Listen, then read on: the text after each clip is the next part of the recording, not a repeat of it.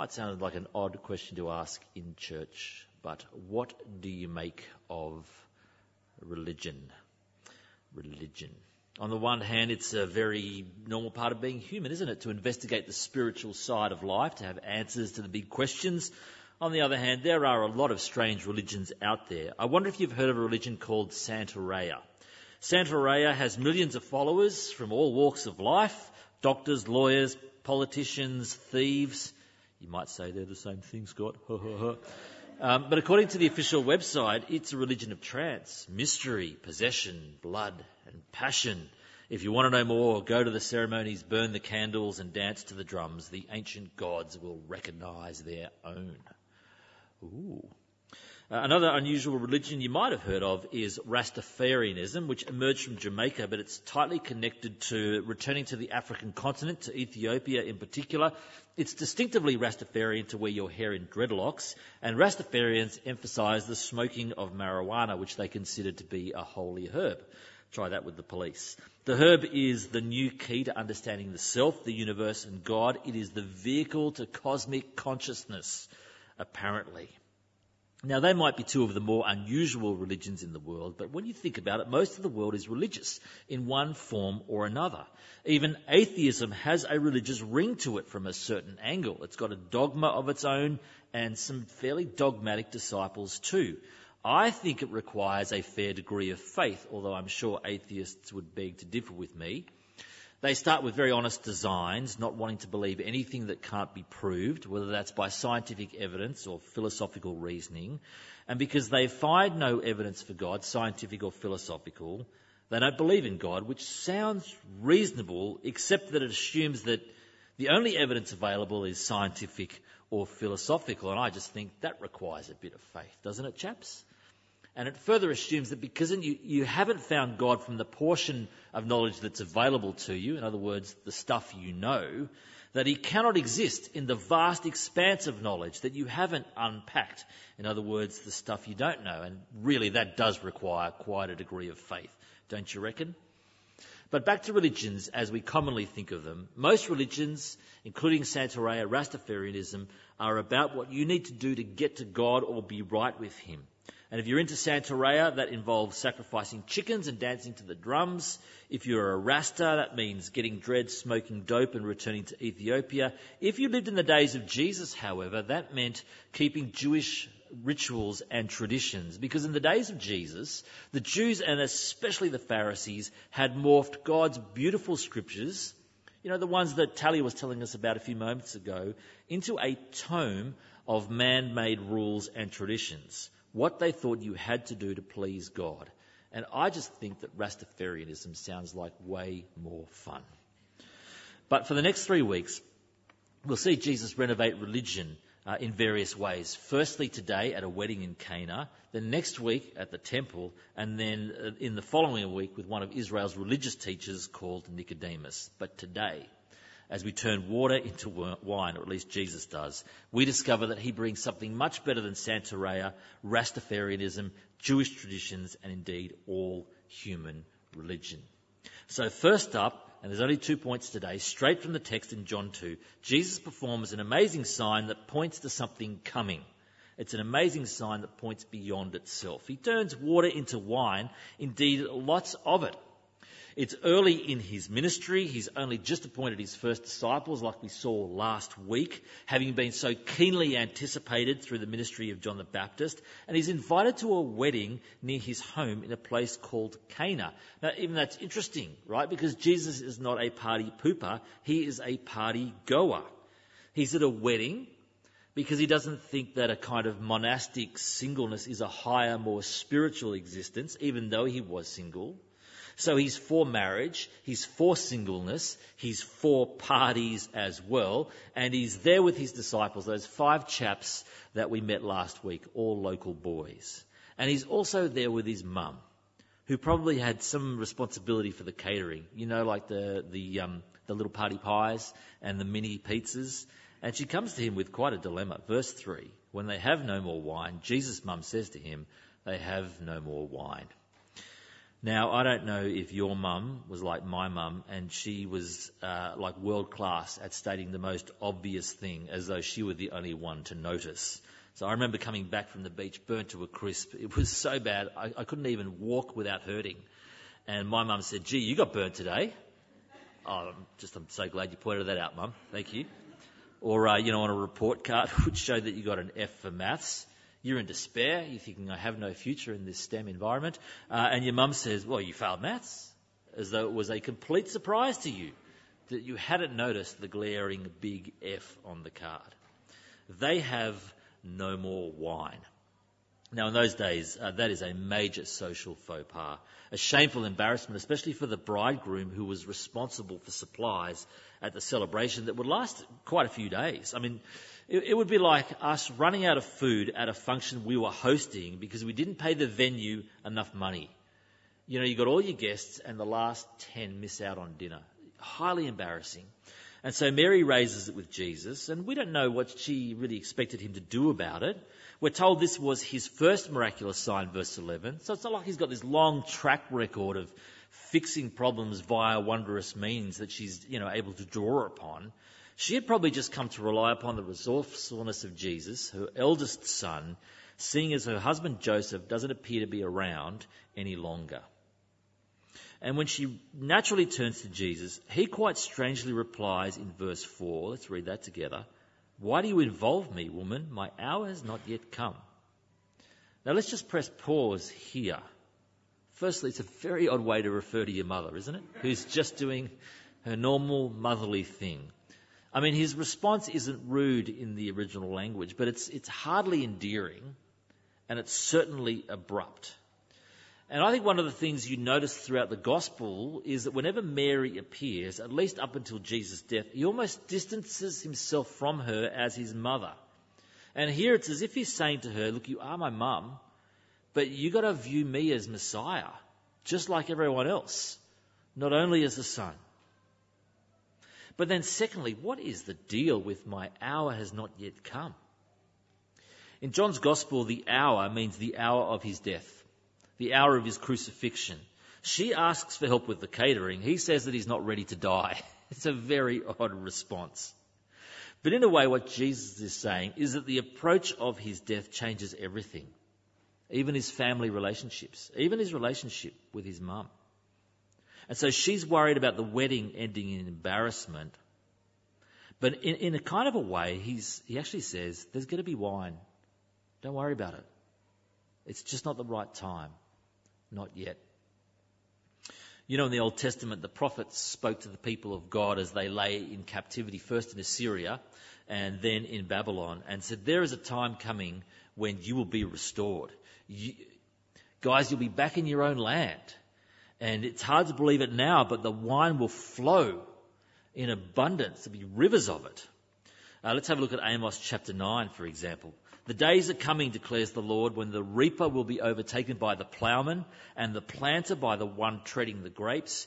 New wine will drip from the mountains and flow from the hills. I will bring back my exiled people Israel. They will rebuild the ruined cities and live in them. They will plant vineyards and drink their wine. What a vivid and great picture of a time in the future when the people will be back in their home and experience the abundance of God. Like it's as if the fruit will outpace the work of the workers. They'll grow that fast. New wine will drip from the mountains. A vivid sign of a restored relationship with God and a deliverance that has been hard won by him.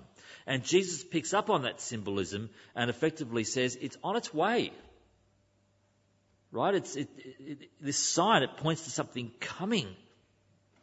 It's intimately connected with his death. But it's not here, at least not just yet. And Mary kind of gets it because in verse 5 she tells the servants to do whatever Jesus tells them. She becomes more like a faith-filled disciple than a naturally badgering mum, presumably just as Jesus wanted. And so Jesus tells the servants to fill up with water these massive stone jars that could hold between 100 and 150 litres each, so giant things. Servants, verse 7, fill them to the brim so there's no chance of Jesus slipping in some wine-flavoured cordial or whatever. And when Jesus told them, they drew some out and gave it to the master of the banquet, who doesn't know what's gone on, but boy, he does know that this is no water he's drinking. This is the best wine of the show so far. Because in verse 10, he excitedly says to the bridegroom, the guy who's responsible for buying the drinks, man, most people bring out the good stuff at the beginning, and they bring out the cheaper stuff when their guests have had a bit. But you've saved the best till now. An extraordinary sign in and of itself. I mean, imagine if you'd seen it with your own eyes or even tasted the wine with your own lips. Points to the abundance of life with God that will come following Jesus' death. And yet there is a further significance to this sign, because really what it's saying is that Jesus replaces the stale water of religion with the new wine of Christianity. He replaces the stale water of religion with the new wine of the gospel. I mean, a great miracle in and of itself, but it's full, it's dripping with meaning, if you'll pardon the pun. You know, earlier in the prologue we read that the law was given through Moses, but now grace and truth has come through Jesus. William Temple wrote this beautifully. He said, the modest water saw its God and blushed. Do you like that? I love that. I'd write that down. Jesus replaces stale religion with gospel grace, and in doing so he saved the best till now. Of course, the real hint that this is the meaning of the miracle is in the big stone water jars, because in verse 6, John deliberately tells us they're the kind the Jews use for ceremonial washing. That is, as part of the Jewish custom and tradition, Jews would wash their hands ceremonially, right? Not so much about hygiene, about ceremony. So in Mark chapter 7, Mark explains this for us. The Pharisees and all the Jews do not eat unless they give their hands a ceremonial washing, holding to the tradition of the elders. When they come from the marketplace, they do not eat unless they wash, and they observe many other, and I think Mark means man-made traditions, such as the washing of cups, pitchers, and kettles. Sanitarians sacrifice chickens and dance to the drums. Rastas wear dreadies and smoke weed. First century Jews and especially Pharisees observed ceremonial washing rituals, thinking that these rituals, this washing, this religion, made them clean before God and right before God. But of course, washing rituals don't make you clean before God, because they don't change your heart if they just remain an external thing. And in fact, Jesus will say to the Jews and the Pharisees of his day, you can do the rituals, fellas, but your hearts are far from God. You know, wash your hands according to the custom, or he might say to us, you can sing the song and pray the prayer. But if your heart is still far from God, then it doesn't make a difference. Not if it doesn't change your heart. You wash the outside of the body, it doesn't cleanse you from the stuff that comes from the inside of you. And it's not a criticism of the Old Testament scripture as much as it is a critique of the way people had really morphed some beautiful spirit-filled commands of God into empty forms and legalistic rituals. In fact, Jesus will even say in Mark chapter 7, you nullify the word of God by the traditions that you have handed down. In other words, you go through the motions and the forms and the ritual, but if that's it, then that's all, right? They neither make you right with God nor deal with the heart of the human problem, which is always the problem of the human heart. And isn't that the problem with all human religion? Things can look rosy on the outside, but what's inside is rotting. I mean, no wonder people are suspicious of religion.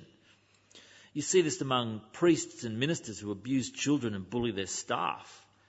I mean, you see it all the time amongst politicians and celebrities. I mean, I wonder if part of the attraction of the whole Taylor Swift movement, right, it's a phenomenon, is here you have someone that doesn't appear to be rotten on the inside. Don't know if that will later prove to be false, but it looks good.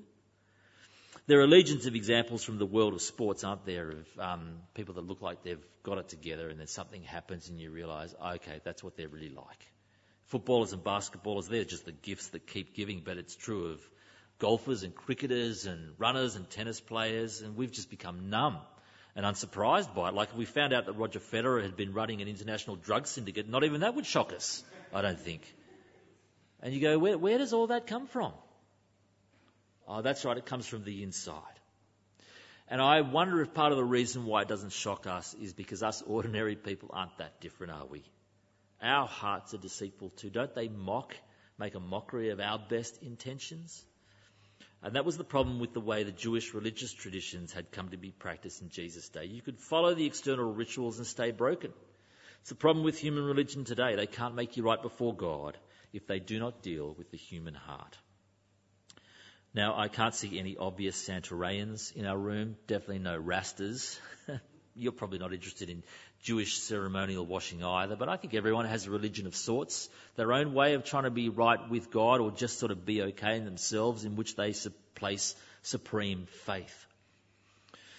So 38% of our neighbours in Northbridge here say they're of no religion. I don't think that means they're hardened atheists, but no religion is the box they tick. And I imagine the majority of those folks would put faith in the hope that they're a good person, however they might define it, right? You might be just the same as you might be one of them. That's okay. A good person, hopefully good enough for God. Not perfect. I mean, no one's perfect, but hopefully the good kind of outweighs the bad, right? But North Shore good person religion is not that different to what the Jewish traditions had become, because hoping that your good deeds outweigh your bad deeds, that doesn't fix your heart either.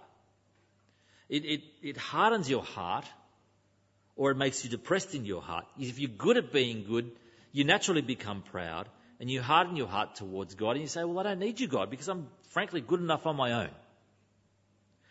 If you decide you're hopeless at being good, you become depressed and think there's no way I can impress him. Either way, no matter what's happening on the outside, it doesn't fix your heart. Certainly doesn't deal with your sin. The Bible says when we try to be a good enough person for God without God, that our deeds are like filthy rags. And so there stand 6 stone jars, those large things filled with water for ceremonial cleansing, representing Jewish traditions, but actually all kinds of man-made religion. Santeria, Rasta, North Shore, good person, no religion, the whole thing. And Jesus brings something that is better. He replaces the stale water of religion with the new wine of Christianity.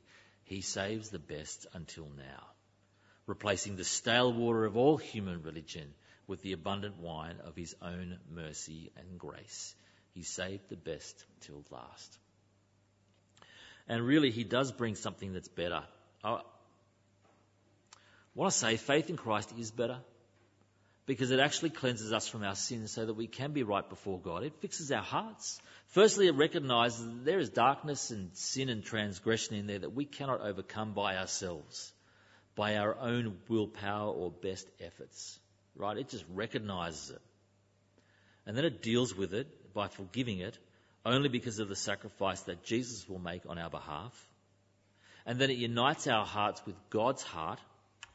And then it reorients our hearts, turning our focus and attention off ourselves and towards God and others. Faith in Christ is better because it brings inward transformation. It doesn't just deal with the externals.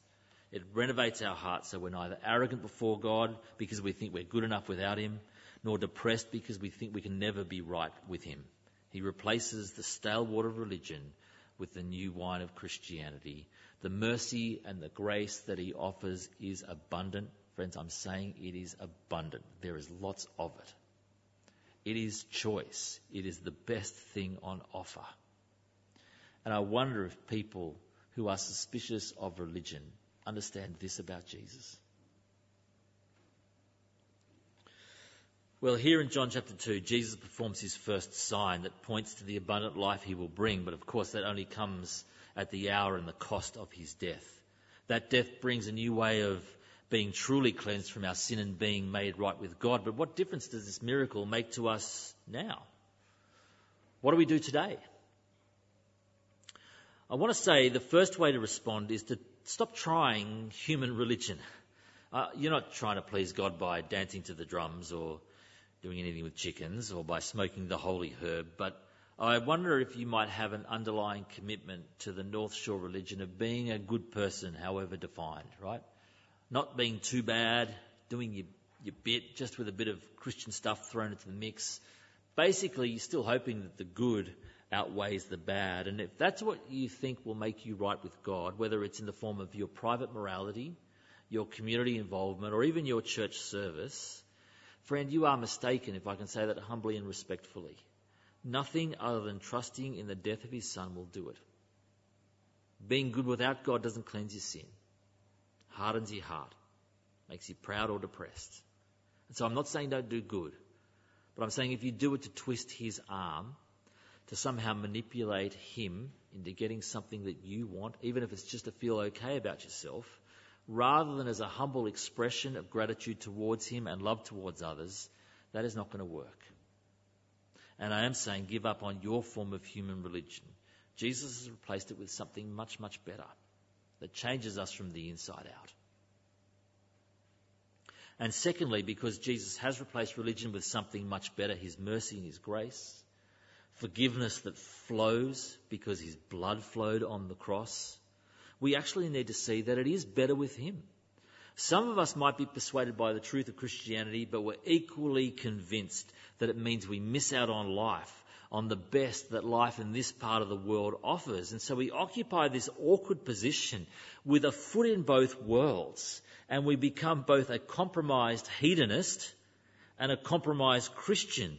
We're equally devoted to our own program for life, in whatever form that is, as we are to following Christ. And we know this in our hearts, but it's worth saying it. You can't do both of those things well, can you? Of course, following Jesus does mean that you might forego some of what this life might hold. But we are holding up perfection in the life that is to come. But even now, can you not see that life with Jesus? Free flowing forgiveness, cleansed hearts, peace with God, hope for the future, purpose in this life is much better than even the best of what this life holds. It's better by far with Jesus. The disciples, this fairly unimpressive mob of local fellas, had seen all this go on in front of their eyes. They'd seen, verse 11, the first of the signs through which Jesus revealed his glory, and they put their faith in him. They believed in him. Have you ever seen anything like that? 6 massive jars filled to the brim with water, turned by Jesus into an abundant supply of new and choice wine. A sign of the age to come, an age ushered in by the hour of Jesus' death, which was also the hour of his glory. The disciples seeing it, and I reckon they tasted it too, put their faith in him. They believed. Sounds like something you and I should do, to put our faith in him. Not just because he can turn water into wine, but because he can take all our human traditions and our religious strivings, the things that we trust in, and replace them with something better, because he replaces them with himself, with his life and death and resurrection that can fix our hearts, who cleanses us from the inside out so we can live rightly under God, who changes our focus off ourselves and onto others and onto God.